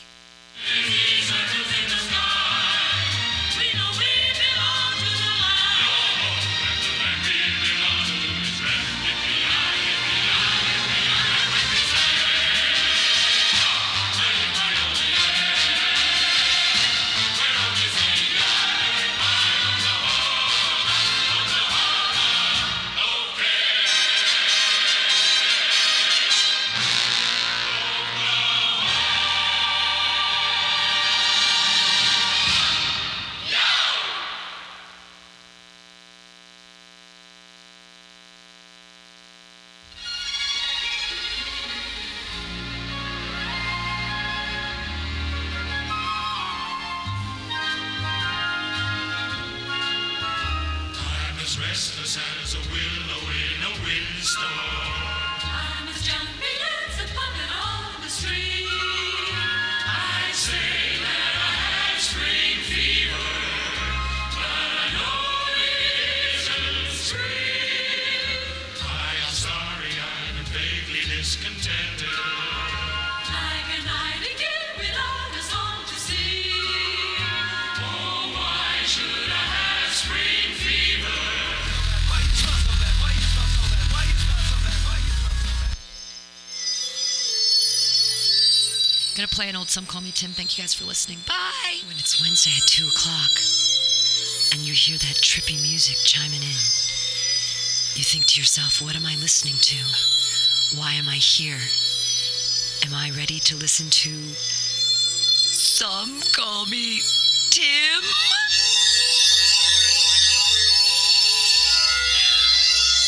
I finally timed it out like a champion. Those who listen to Some Call Me Tim would know that I usually don't time that out right. I'm super excited because today, as my special guest, I have comedy business maven of True Hustle Entertainment, Anthony Medina, with us. Yes! Yay, that's me. Woo, thank you so much, fam, for having me. Appreciate it. Yeah. Maven. Yeah, Maven. What does Maven mean? That it's someone who's different than the pack, thinking in a different way. Oh, wow. If you're a Maven, it's like a spawn or an originator, someone who's moving in other people. Like, okay, so there are people who have comedy, businesses or quote unquote. They produce shows and they all have different names. We know, but a Maven would be the one who's like the head behind, one of the best or most forward-moving, progressing. Thank you so much for that. I thought it was like a wizard or sorcery or something. Sure, kind of Maven, yeah. Yeah, okay. This is like a Roman time or like the I wonder Dark what Ages? the derivation of Maven is from. I would have to think that it's not French because they don't use a lot of V, and if it's V, they'd be voix, not like Maven. Yeah. It's got to be more possibly Germanic or European. I don't know. I'm not Lithuania. sure. I don't think that it's Latin, though. I don't think that Maven comes from any Latin word. Okay. All right. Well, we'll Google search later. But thank you so much, Pat, for having me. I appreciate thanks it. for being here. So Some Call Me Tim is the show where we talk about things that you believe in. Yeah. I know that you believe in True Hustle. And it's been 6 years now that you have. We're coming up on the 6-year anniversary of the Good Times at the Grotto. Yeah, and you'll be on that show. Thank you so much excited. for doing it. And it's been pretty trippy because especially with like these yearly, annual whatever of like what's happening. You think back about what's been going on. Sure. And you know how it is with here at Mutiny Radio and what you've been doing over the years, and it's just like, wow, there's been a lot done. There's been a lot, yeah. Yeah, so it's fun. You've got the free alcohol there at the great sports basement, which is amazing. It's always stacked with people. And you definitely figured out the whole thing with like people paying for a couch and all that reserve stuff. So smart. Yeah. If anything, we do that over with the Brainwash too, with the tables. Yeah, it's super so you smart. Could, like free GA to kind of get in. That way, just as long as I know that people come, they're going to give because of it's that whole karma effect. That's one of the things I believe in. Is a huge karma effect. So whatever you give, it's going to come right back to you. Sure. And sure enough, it's been happening. But what? This is philosophically. Why should people pay attention to comedians? Because it's the last freedom of speech. Oh. So for me, like with all this chaos that's going on in this world, and like what can I do and stuff, like this is the best that I could do. Because for me, through comedy, I was able to unlock the whole different person. Than because of the idea that I just wanted a place to speak. What would you be like if you'd never found comedy? What do you think you would be doing? Angry, just upset with like everything that's going on. Would you still be working at the dildo factory? I mean, the sex toy thing. Yeah. What do you think? What was it? 9 years ago? Something like that.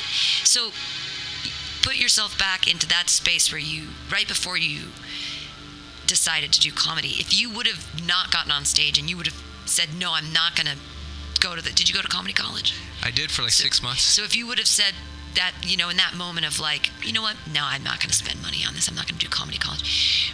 Where do you think that, if you could imagine yourself, what would you be? What would you be like? And angry, we know you're angry. Yeah, I would have been lost, like really not knowing who I was. Because right at the time before I started to do comedy, you know, I was like living the life. You know, I was living downtown. I had a beautiful girlfriend, and like I thought I was living that life. What were you doing for money?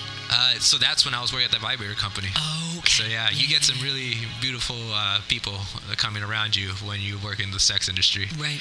Especially like I would give out vibrators to all like girlfriends and things like that. Sure, and, yeah, absolutely. You know, they liked me because of it and stuff. So like I like that attention, I guess. Right. And that's when I was like kind of getting into it, and it's just like, but then after like she broke up with me, then I had to like kind of relook at who I was as a person. Huh. And I had done comedy, but then once I was with her, then I was like, I was about her.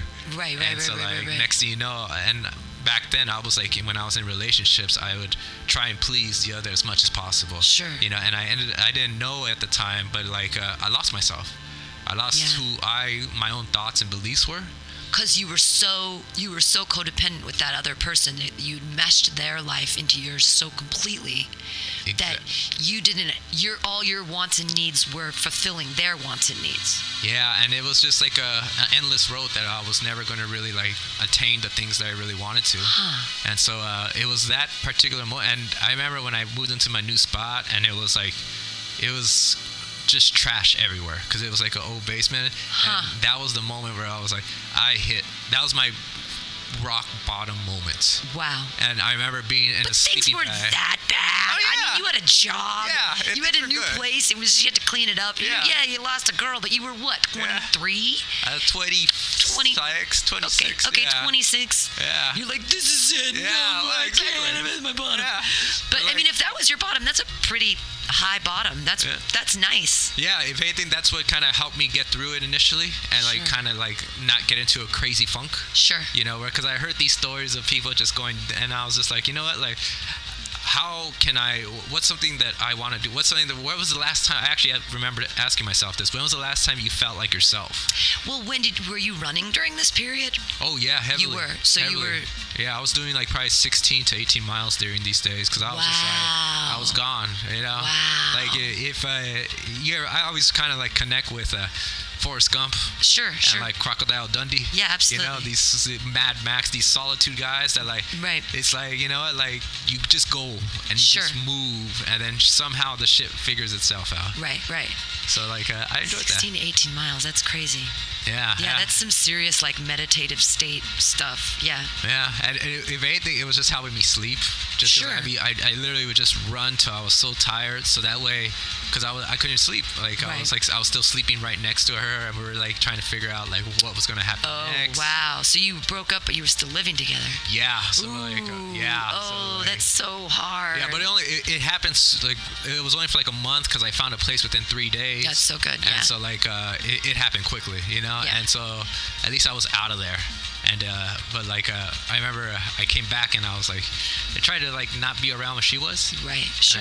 And I thought she was like away, and I put on like a James Brown super bad. Yeah. And because when I'm in these funks, I try and get myself out. Absolutely. And one of the way I do it is through music and dance. So next thing you know, I was just like dancing around, saying you're gonna get through this and shit like that. I tell myself, you know, reprogramming myself. Absolutely. And all of a sudden, I saw something in the corner move, and I was like, she was there the entire time. Oh no. And then I was like, why didn't you say anything? And she was like, I thought you just like were ignoring me. Like, no, I didn't know you were here. Yeah. It was actually the last laugh we had, was that particular moment. So like, but like that's looking back, she was like, she got an inside view of what I was already saying within my mind. Right. You know, so I was just like, I had my day of like where I just bawled out and just like, what was going on? And then after that, I was like, all right, get up, let's do this again. So I started moving, and then that's when I started thinking about when was the last time you felt like yourself? And it was comedy. Wow. It was comedy. And then so the following Thursday, I hadn't been coming to the brainwash in, I would say like a year and a half.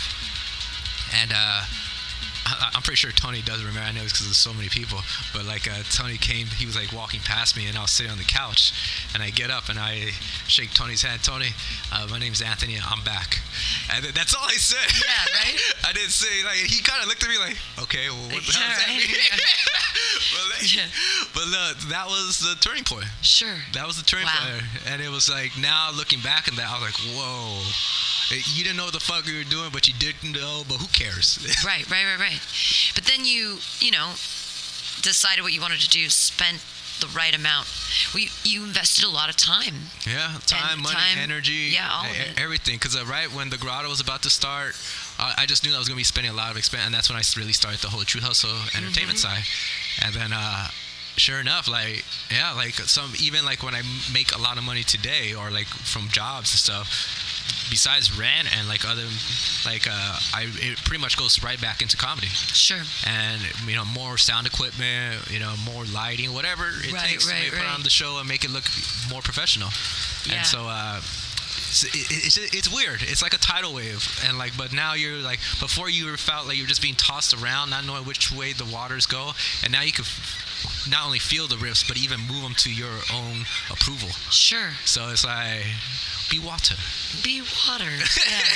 You can move anywhere. You can be in any circle or sphere. Yeah, I love Moves that. on its own. It helps me with a lot of the chaos that goes on. So much chaos. Yeah. Well, and it's hard because we're dealing. Comedy is just all about. We have all these egos, and everybody thinks. It's hard. It can be. It can be emotionally difficult to navigate the ocean of comedy, just because.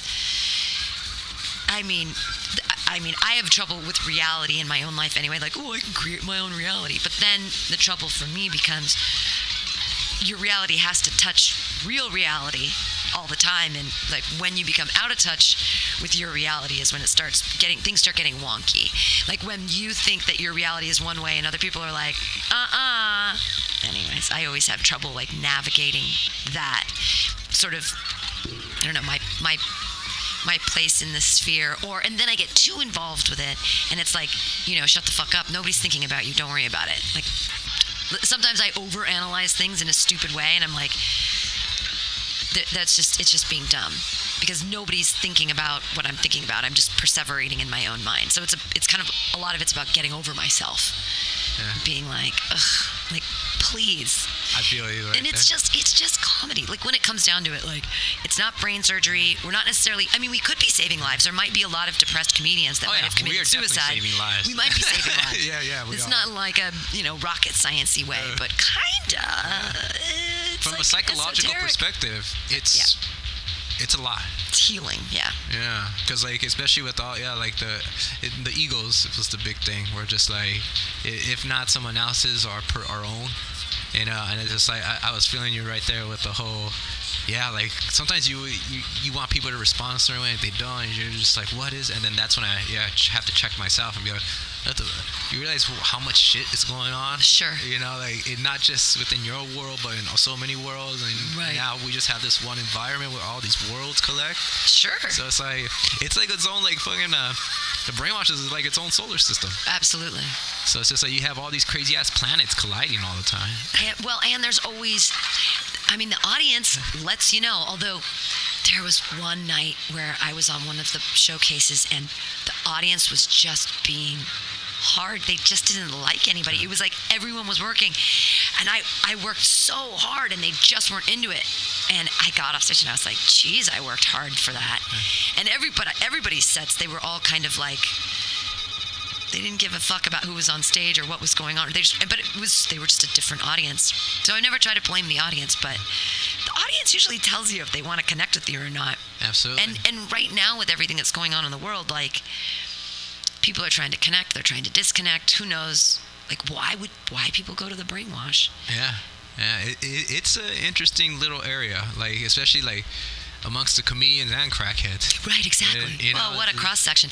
Yeah. We were talking today. We were trying to figure out how, if we could make an example of what happened with the Louis C.K. masturbation thing, if we could put it on our own scale. And I said, what it would be is if a comedian that we knew went into the brainwash and started jacking off in the bathroom but didn't lock the door, and someone went boop, boop, boop, boop, and walked in and saw them jacking off, and then somehow they had someone else to close the door so you couldn't leave, and then you had to watch. Like, that was the only way we could possibly conceptualize that's dealing with, like, who knows how this shit happens around and stuff, because like that is one thing that is just like, it's such a hot topic right now. Right, yeah, I you know, and it's just like, yeah, it's coming to light, and it's just like, but that's karma too. Yeah, but I wouldn't really care. Like, let's say there was a comedian, I don't want to say anybody because I don't want to like slander them in any way, but let's say comedian X, you know, is in the bathroom jacking off. They don't lock the door. I walk in.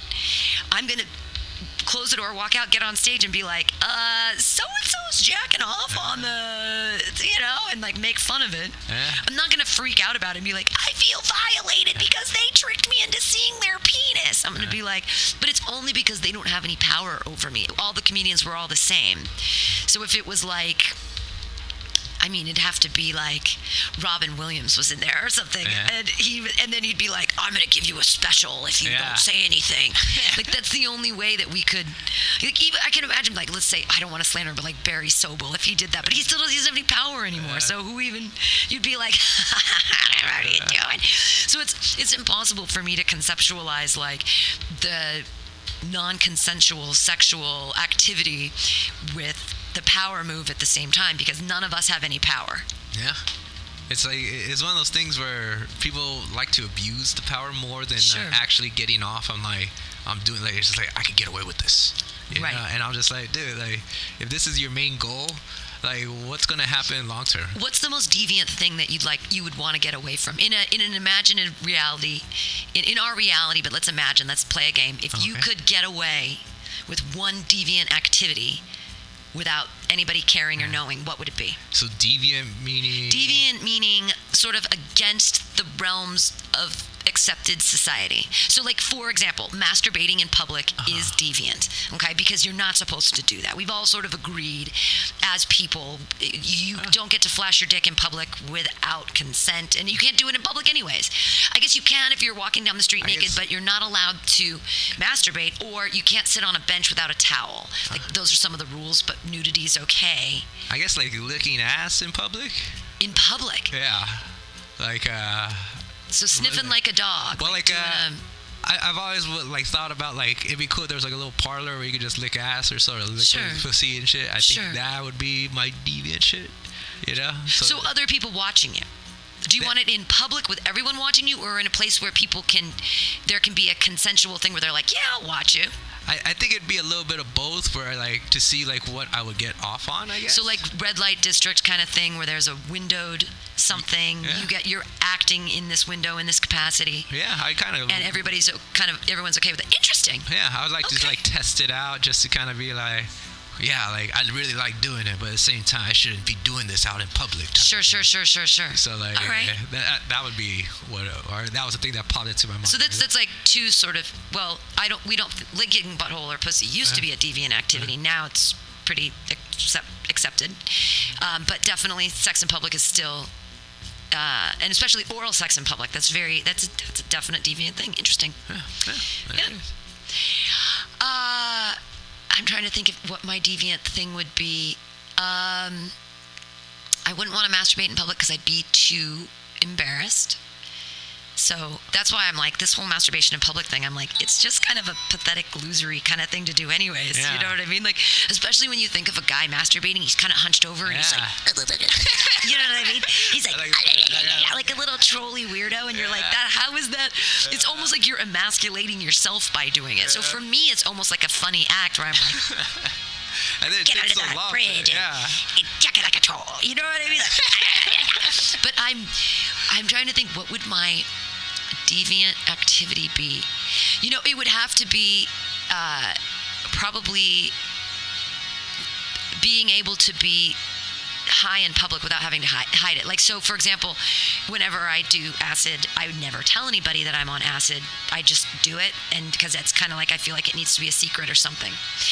But if you could legitimately be like, I'm fucking tripping balls, and be on the bus and be like, hey, you know, how you want to talk about Jesus or what? Just like whatever. I just saw Jesus. That's what I thought. But I think that deviant activity would be, for me, open hallucinogenic drug use. Yeah. I think we're getting there someday. Maybe. Yeah, I think in about 15, 20 years. There's some countries, in Portugal. Sure. Portugal it's all legalized. Yeah, so it's like, and sure enough, like no one's gone crazy over there. Right. Like No, it's like completely addiction lost. rates have dropped. Sure. You know, health care is up. Yeah. You know, just because like now there's not a bunch of people sharing a needle and Right. stuff on the Yes. streets. Lot less hepatitis. Yeah. A lot less. You go in for your hit. You go. It's like a regular doctor Right, visit. it's- The stigma based off, like I made it, like the majority of it is the stigma that Sure. society puts on it. And it's still, that's why marijuana usage, it's taken a long time, and it's going to be really interesting with the legalization in 2018, the recreationalization here in California. It's weird because years ago, my parents told me, like, because I worked for the pot industry, and they're like, you're going to get in so much trouble. You're going to get arrested, and your life is going to fall apart because of your love of marijuana. You're 2 steps away from being homeless. And how, like, the stigma, like, they were really stigmatized this marijuana usage. And I love weed. I don't understand why we've decided to demonize it, accepting that we just sort of picked up societal stigma of, like, because the government tricked us into it. Oh yeah, you were a maven in that case. Yeah. You're Like, amazing. oh yeah, I'm on the. I was like, I love drugs, but I do. I love marijuana. I love tinctures. I love all of it, and it's like me embracing my love of that is what has fundamentally changed my life, because I used to have to hide it. And it was one of the reasons I would cite it in one of the reasons for my divorce is that my ex-husband had a DEA license, and we'd go to a party and he'd pull me aside before, because he was an emergency veterinarian, so doctors all have DEA licenses too, you know. But he'd be like, can you not talk about weed at this party? Could you please just not talk about weed? Wow. And I was like, are you kidding? This is like, what? And I always ended up talking about weed because everybody smokes weed. Like, everybody loves it. But it was such a stigmatized thing For sure. in that community that, you know, I was being a dick. Yeah. If anything, for Christmas, I want to bring my dad. I have this magazine, Dope Magazine. Oh, yeah, they're rad. Yeah, and like I picked up an issue because Vicente Fox was on it. He was the former president of Mexico. Yeah. And he actually grew up in the same town or side that my dad grew up. So they knew, or he knew of him and stuff like that. But he supports the legalization of marijuana here in the United States because of like the impact that it has in Mexico. Yeah. And meanwhile, my dad's old school Mexican, so he's like, oh, marijuana. I love it. It's bad. Well, that's what they. Dude, it's not. My Right? parents still think it's, you know, terrible. Yeah. but If anything, that might be my deviant thing, is smoking at my parents' house. That's pretty what- deviant. There Without it them is. saying like, oh, you Right, know? when you get the old, you get the freshener, not the air freshener, but you get the toilet paper tube, and you stuff one end with the Febreze cloth, or what's the thing that the Snuggle fabric softener. You take the fabric softener and you stuff it into either a toilet paper roll or a paper towel roll, and you go in the bathroom and you turn the water on, and then you smoke your pot and you blow it through. So it comes out of the air freshener, and then the water also makes it just kind of go away, like it attaches the steam. These are old school techniques I used in college in the early 90s, so that our RA wouldn't know that we were smoking pot. We'd go in the bathroom, close the door, turn on the shower, really, really hot, paper towel holder, fabric softener, That blow. sucks. That like as much as like how technical and so advanced you became, you still like, we're gonna do what you love. Yeah. And then but We couldn't smoke a joint. And the crazy thing was, we had a balcony, but we couldn't smoke a joint on the balcony because we were worried about somebody smelling it and getting in trouble. We could smoke cigarettes on the balcony, but we couldn't smoke joints. It was so weird. Yeah. It was like, and smoking a pipe, we'd be afraid. It was like, we smoked inside in the bathroom. It was like, shh, don't, you know. But this is like 92 to 96. So a couple years ago, I was hanging out with some friends, and they had like some Australian friends in town. You know, they were cute girls and stuff like that, and like they're like, hey, we want to go have a smoke outside. I'm like, okay, I'm gonna go smoke something. They were smoking cigarettes, and then like I was rolling it, and then one of them said, "Oh, smoking weed that was cool in high school." And then I was like, they went from like attractive to like, yeah, to get the fuck out of my face. you went from a 9.7 to a 4.2. I'm like, now your true colors come out. Right. And it was just like, but that was like a turning point right there for me. It was just like, you know what? It's not like I have to be with somebody that's like super into it, but they have to at least accept it. That'd be like, hey, this is it's not as bad as what you read or see on TV. Like back in the day, used to make people kill. It never did. Right? No, exactly. Reefer Madness, the whole smear campaign. It worked, but it's because the government or the pharmaceutical companies don't want us having control over our own medicine. Absolutely. They don't want us to grow our own medicine. They don't want that. They want us to take pills and do these things. And it's crazy because, and I wonder what's going to happen with, if people are going to start blaming the obesity epidemic, which already exists. There's a third of Americans, and sometimes in some states more than a third, are obese, meaning that their BMI is 30 and above, and which is body mass index. We're fine. We're skinny people, but that's because whatever. But the majority. So I'm wondering if in the future they're going to be like, oh, the obesity epidemic and or places with weed and they eat too much. Blah, blah, blah. I'm like, oh please, that's already existed. Our weirdness. I don't think the munchies are going to come into play. If anything, it's going to come from a financial perspective, and like being unhealthy means more expensive. Well, but they like that because if you have diabetes, you're going to spend more in the hospital. And you're going to buy more pills, and and it's crazy how like type 2 diabetes, how many people have it, and children, and then all the major corporations are already set for this whole movement, and also the FDA is coming up with their own synthetic version of it, which stay away from that, please. Well, the Marinol is very interesting. Years ago, I had access to Marinol, which is pharmaceutical grade THC. It's made in a lab, though. It's not real. It's a cannabinoid that's made in a lab. And it's called Marinol, and it was really strong. They're in little orange pills, and it's like a oily liquid inside of them, and they're really interesting. And they make you really high for like 6 hours. Wow. They're really amazing. But it's like, why not just use natural extracts and cannabinoids? Why formulate it in a lab? Yeah. Why would you do that?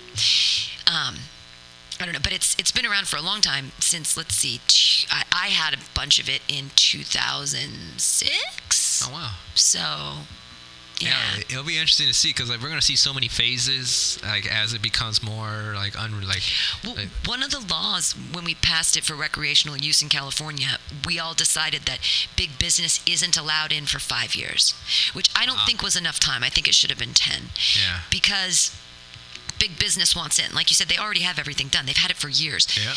Marlboro has had the packaging for marijuana cigarettes for years, and they've just been waiting for the recreationalization of it. Yeah. But it is 5 years before big business can come in. But they're already fucking the farmers by sort of redistricting zones. So what's happening up in Humboldt County and Chico and these areas is that people who have had farms for 25 years, suddenly they're saying, oh, you're not zoned for a farm. If you want to be zoned, you have to be in this area. And they're like, but we don't have that land, and what do we... So we're supposed to take our 25-year farm, sell it, and move to a different farm? It's just not feasible for people to do that. So they're kind of trying to fuck over the farmers a little bit. Oh yeah, and chances are that other property is probably owned by government or semi-big corporate. Right. So that way, just so it's you're more than welcome to plant. Yeah. So they'll be bringing over their product. Right. And so and it's there. Like those farmers have their thing down to a science for years, decades now. Yeah. And so they've got all the packaging, they've got all the money. Yeah. And so it squeezes out the individual artisan. But then you got to think like. It's like, Gallo wine or Charles Shaw versus Clos de Bois or whatever, you know what I mean? Like, there's going to be crappy crap. Yeah. There's always going to be, like, regular shitty Camel cigarettes, and then there's American spirits, and then there's going to be, so it's like, will it, but then I don't know how it's all going to work. We'll see the same effect as... the local breweries, craft beers. Right. There are going to be those crappy, but then that means people are going to want a little bit more. And sure enough, if you start growing it yourself, you learn so much. Absolutely. I did my 6th season this year, and it was my best. And it was like, I'm having a lot more fun, and I'm ready to really start to experiment. Sure. And be like, what direction do I really want to go with? And the land that I got, that I'm working with, is good. And it's not like anything crazy, just, enough for me. Sure. Pass out some friends, and just self-sustainability. Right. Exactly. I don't just do it from my personal life. I do it also in the production. So I want to be self-sustainable. Absolutely. And off of that, you just learn a lot about yourself. And I mean, it's it's an amazing, you're growing something. It's an amazing little plant, yeah. For and sure. you have to think about it, and it's like it's not a sentient being, but you watch it grow, and you pay attention to something other than yourself, For and sure. you reap the benefits at the end. For sure. The more time and attention you spend on it, the more you reap the rewards at the end. Oh, yeah. You think about the soil, you think about the water, and you think about, and there's the other way of like Johnny Potseed, where you just throw it in the backyard and see what happens. I mean, I like that nature God way too, where you like just throw it out there and see what happens. I talk to them. I play that's great. music. That's that so kind of thing. sweet. It's just to kind of be like, give it personality. Right. So that way it just feeds off my energy. And then, the best ingredient you could give to any type of specimen of this planet is just love. Well, attention. Yeah. Attention is love, I guess. It's whatever you pay your attention to, you are putting some sense of love into it. Sure. Even if it's something that you're pissed off about, you're loving to hate in that moment. Right, exactly. So it's like, it's intention. Yeah, and for me personally, like the fact that I personally can't give birth, this is a great way for me to kind of live that little moment. Like, obviously, I'm not going through the pains and all that stuff, but just no, to there's see a lot life. of pain. It's all kinds of things happen when you're growing, and it's a longer period. It's almost like a pregnancy period, like a gestation, like a 9-month sort of process from seed and germination through drying and smoking. It's like a 9-month process. Yeah. You gotta watch it grow, mess with the lights, or you have to pay attention to it. Yeah, like it's a definitely little helped with child. patience too. Yeah. Because especially with all the shows and stuff, the patience has definitely helped, and it comes from me just like hanging out in the backyard and just getting lost in my own thoughts, but still be around life. Right. And just be like, wow. And then also being aware of the seasons. Right. Where you're just like, oh, okay, so this is how we're supposed to live. Right. There's like some this, other I know shit. that self-sustainability kind of thing. It's Yeah, so you know what? If the end of the world happened, if it has already happened, whatever, I just want to focus on the whole self-sustainability side.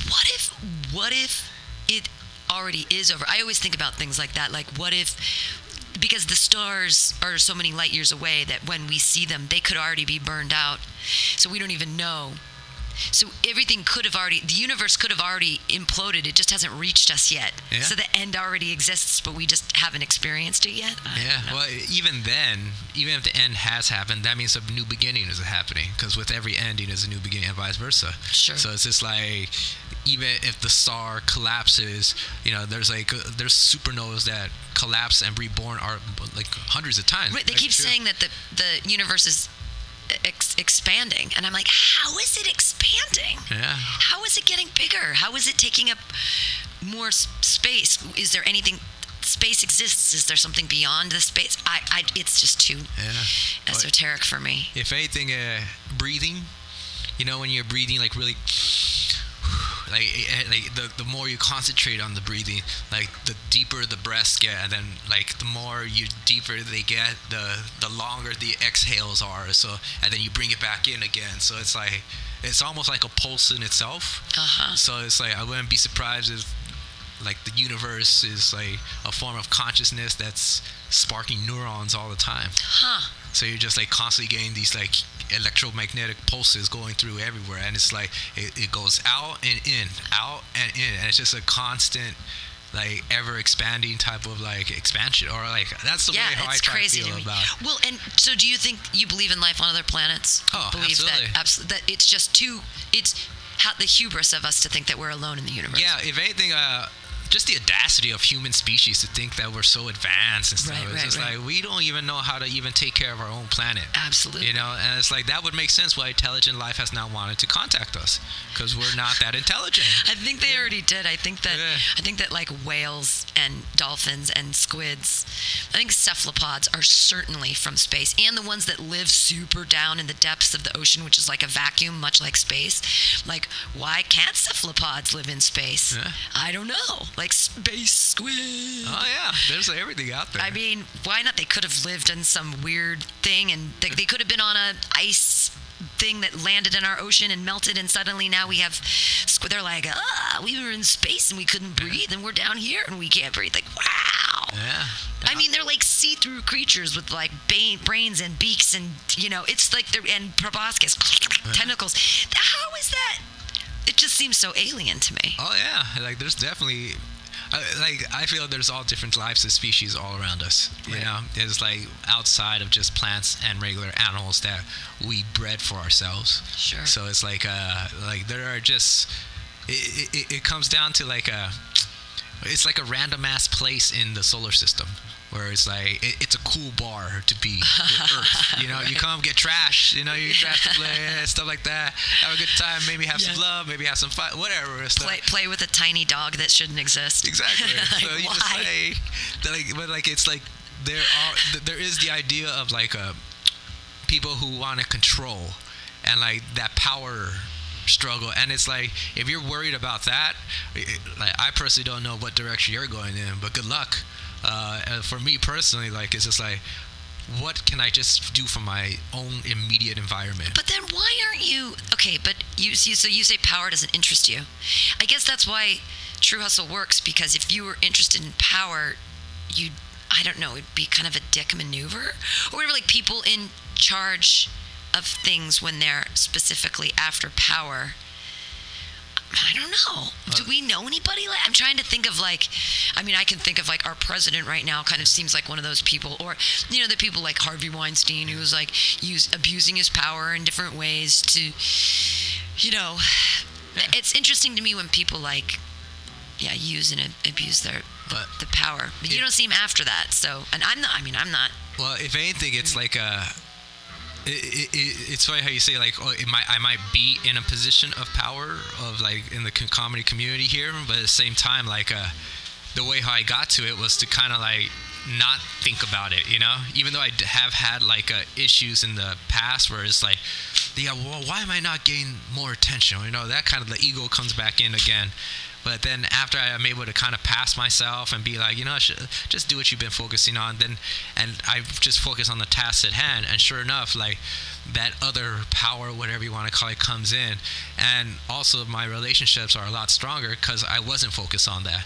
Right. Whereas that's where we got with these beings that are fucking they want to control this shit, and it's just dude, with this ever expanding universe and consciousness, you can't control him. Right.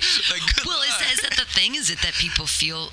Is the desire for power, is that actually a sign of weakness, because it means that you can't fucking deal with the chaos and you have to somehow compartmentalize it and you have to control it? Absolutely. And so therefore, the desire for power is a weakness, even though people see it as maybe a strength. Yeah. It's well, that's why their biggest weapon is fear. Right. And when you think about fear, it's because whoever's really good at fear means they've experienced a lot of fear themselves. So for me, it's I'm tired of being scared. I grew up in an inner city of America saying you're not going to make it past 25. I grew up in environments where it's just I could have gotten my ass kicked. I could have gotten shot. Right, well, the drive-bys, I was always, one of my weird dreams or thoughts is that just a stray bullet just kind of randomly goes through my apartment and kills me. And it's it was someone shot a gun into the air, or it was a drive-by and they missed. Yeah. But that kind of, or the wrong house. And and it's that fear of stories of South Central where there's just drive-bys every night and all you hear is gunfire and small children could be sleeping in bed and just a stray bullet goes pow, that fear. Yeah, based on how many shots are fired compared to how many hit, a lot of the people in South Central are horrible shots. They miss everything, Right. But every once in a while there will be, and even then, people say, oh, wrong time, wrong place. Chances are they had a family member connected to gangs, so it's as much as wrong time, the fact that they are, so there's a lot more factors that go into it. But even culturally, Hispanic people like to shoot guns in the air for celebration, and when you shoot a gun in the air that has an actual bullet, like shooting a blank for the noise or whatever, but when you shoot an actual bullet, it goes up, right? And then it comes down and it reaches terminal velocity. So it starts coming down and it starts going 9.8 meters per second squared, and you could just be walking around and a bullet could just come straight down and it could kill you. Yeah. If anything, we went shopping one time. We came back and there was a hole, and there was a bullet that came through it was my brother's room at the time. Whoa. Or like I know it was my room or something. I forget what. So But like, scary.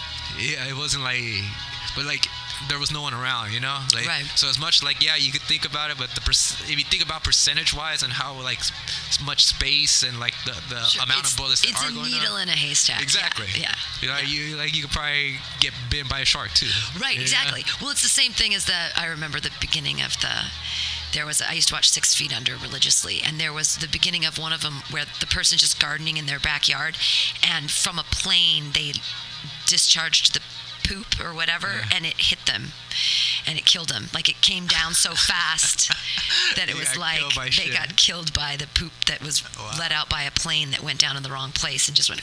That's funny. And Yeah, knocked like, someone and out. those stories happen. You know, there's something along those one in a lines. million, but it happened. Exactly. It's that But that's one the story. fear. That's the, suddenly they've implanted that in me. The thing that they've been trying to scare me with now, I finally started watching that American Horror Story like series, and it's awful. There's so much rape and so much sexual deviance in it, and just with Lady Gaga and stuff. It is so extreme. It's like, is this where we are now? Like, this is how this is what's horrifying to us. It is so far out there that I'm like, who's even thinking of this?